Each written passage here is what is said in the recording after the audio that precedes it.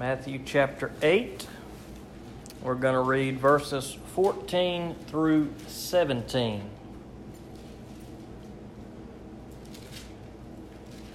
I'm sure some of you guys have probably experienced before as you were reading God's Word that a verse or a phrase or something just kind of jumps out to you. And something maybe that hadn't ever jumped out to you before, but in that moment it's just something about it that catches your attention. And that was the case when I was reading through this chapter yesterday. And this one verse, for whatever reason, just kind of jumped out to me. And so that's what we're gonna talk about tonight. But we'll read through these verses, then we'll pray. Matthew chapter 8, verses 14 through 17. When Jesus went into Peter's house, he saw his mother-in-law lying in bed with a fever. So he touched her hand, and the fever left her. Then she got up and began to serve him. When evening came, they brought to him many who were demon-possessed. He drove out the spirits with a word and healed all who were sick, so that what was spoken through the prophet Isaiah might be fulfilled. He himself took our weaknesses and carried our diseases. Let's pray. Father God, we come to you this night, and I thank you for these words, and I pray that we would have the same heart as Peter's wife here, God, as she was healed, that she began to serve, dear Lord, and that as we are healed, God, that we would just hear this simple message and tonight, and that we would do the same, God, in our healing and the healing that you bring to us spiritually and physically sometimes, dear Lord, that we ourselves serve you, God, when we have been healed by you. And we just thank you for these words, and I pray that your words would speak to us tonight. In Jesus' name I ask it. Amen. Now, Jesus did many healings in his ministry. He healed many different people, some who were extremely sick with some severe diseases and things going on, even raising people from the dead. So Jesus could do anything that he wanted to do. But in this instance, in this story, we don't see a dramatic healing, someone who is suffering from a lifelong disease. It says that Peter's wife here had a fever, Peter's mother-in-law here had a fever. Now, it could have been she had a fever as the result of some serious illness, but as I read that, to me, it just seems like maybe there was a sickness going on, maybe nothing major, maybe it was, we don't know, but either way, she had a fever, and that's all that the text tells us. And Jesus, seeing that Peter's mother-in-law had a fever, he touched her, and she was healed. And upon Jesus healing Peter's mother-in-law, it says that she got up and she began to serve Jesus. And when I read those verses, just that simple idea of what we are called to, and that is Jesus heals us, and just like he healed Peter's mother-in-law and she began to serve, so when Jesus heals us, we too should begin to serve. We are healed to serve. Now, some of you may say, well, we can't serve Jesus in the same way that she did because we don't have Jesus here with us. We can't wash Jesus' feet, or we can't prepare a meal for him, or we can't provide for Jesus' needs because he is in heaven on the throne with the Father. So how can we serve Jesus if Jesus is not here for us to serve him? Well, Matthew, I believe, gives us the answer to that in Matthew 25. You can turn there if you would like to. If not, just listen carefully. Matthew 25, just the last few verses. I would encourage you to go back and read the whole story starting in verse 31 so you can get some context if you would like to know what's going on. But we'll skip down here to verse 37, Matthew 25, verse 37. And this is Jesus speaking here. And he's speaking of the day that's going to come when the righteous will be spared and the wicked will be judged. And he says in verse 37, "Then the righteous will answer him, 'Lord, when did we see you hungry and feed you, or thirsty and give you something to drink? When did we see you a stranger and take you in, or without clothes and clothe you? When did we see you sick or in prison and visit you?' And the king will answer them, 'I assure you, whatever you did for one of the least of these brothers of mine, you did for me. Now, we may say, well, how can we serve Jesus if He's not here? We serve Jesus by serving those who are in need. And Brother Sidney is good to do the Christmas story for us. And it kind of spells this very idea out that Conrad, as he was waiting on the Lord to come so that he could serve the Lord when the Lord came in. And all day Conrad waited and the Lord never came. But finally the Lord said, I did come. And it was through a series of people who had a series of need. And Conrad served those people. That's exactly what Jesus is talking about here. He's saying that Jesus, when we have those that we can serve that have a need, Jesus says that we are serving Him. We may not have Jesus in the flesh to serve, but we do have plenty of people around us, plenty of needs around us of those that we can serve and that we can do so in the name of Jesus Christ. Just as Peter's mother-in-law was healed and began to serve, so we as Christians need to begin to serve as we are healed. Now, Jesus was talking about a physical healing that was taking place. That's what we see here in Matthew chapter 8. And sometimes we are indeed healed physically. I would say that probably all of us in here at some point in time have prayed for God to heal us or prayed for someone else to be healed, and we see that healing take place. And we just know without a shadow of a doubt that that was the Lord that did that healing, either in our life or someone else's.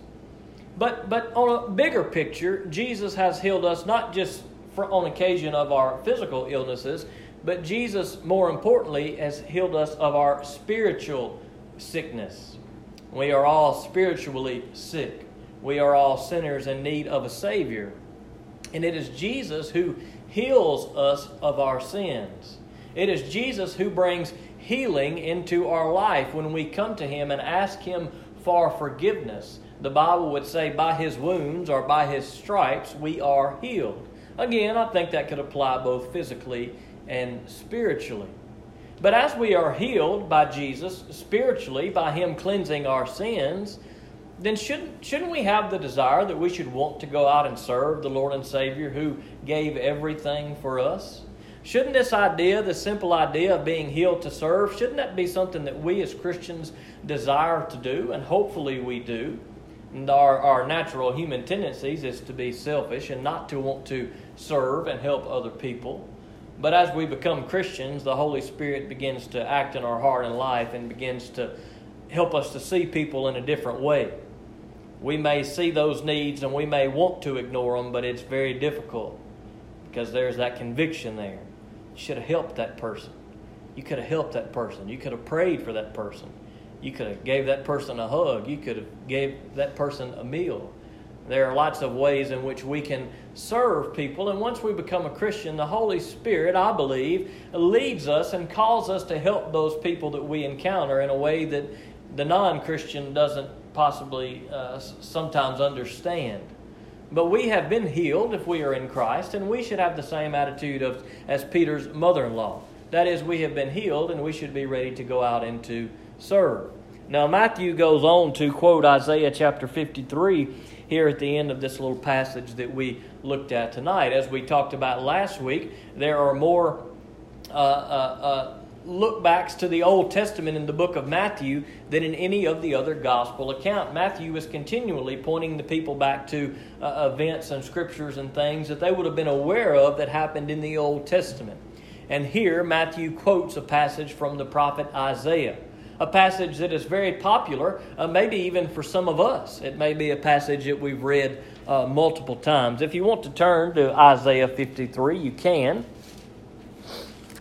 Isaiah 53, verses 1 through 4. It says this, "Who has believed our message, and to whom has the arm of the Lord been revealed?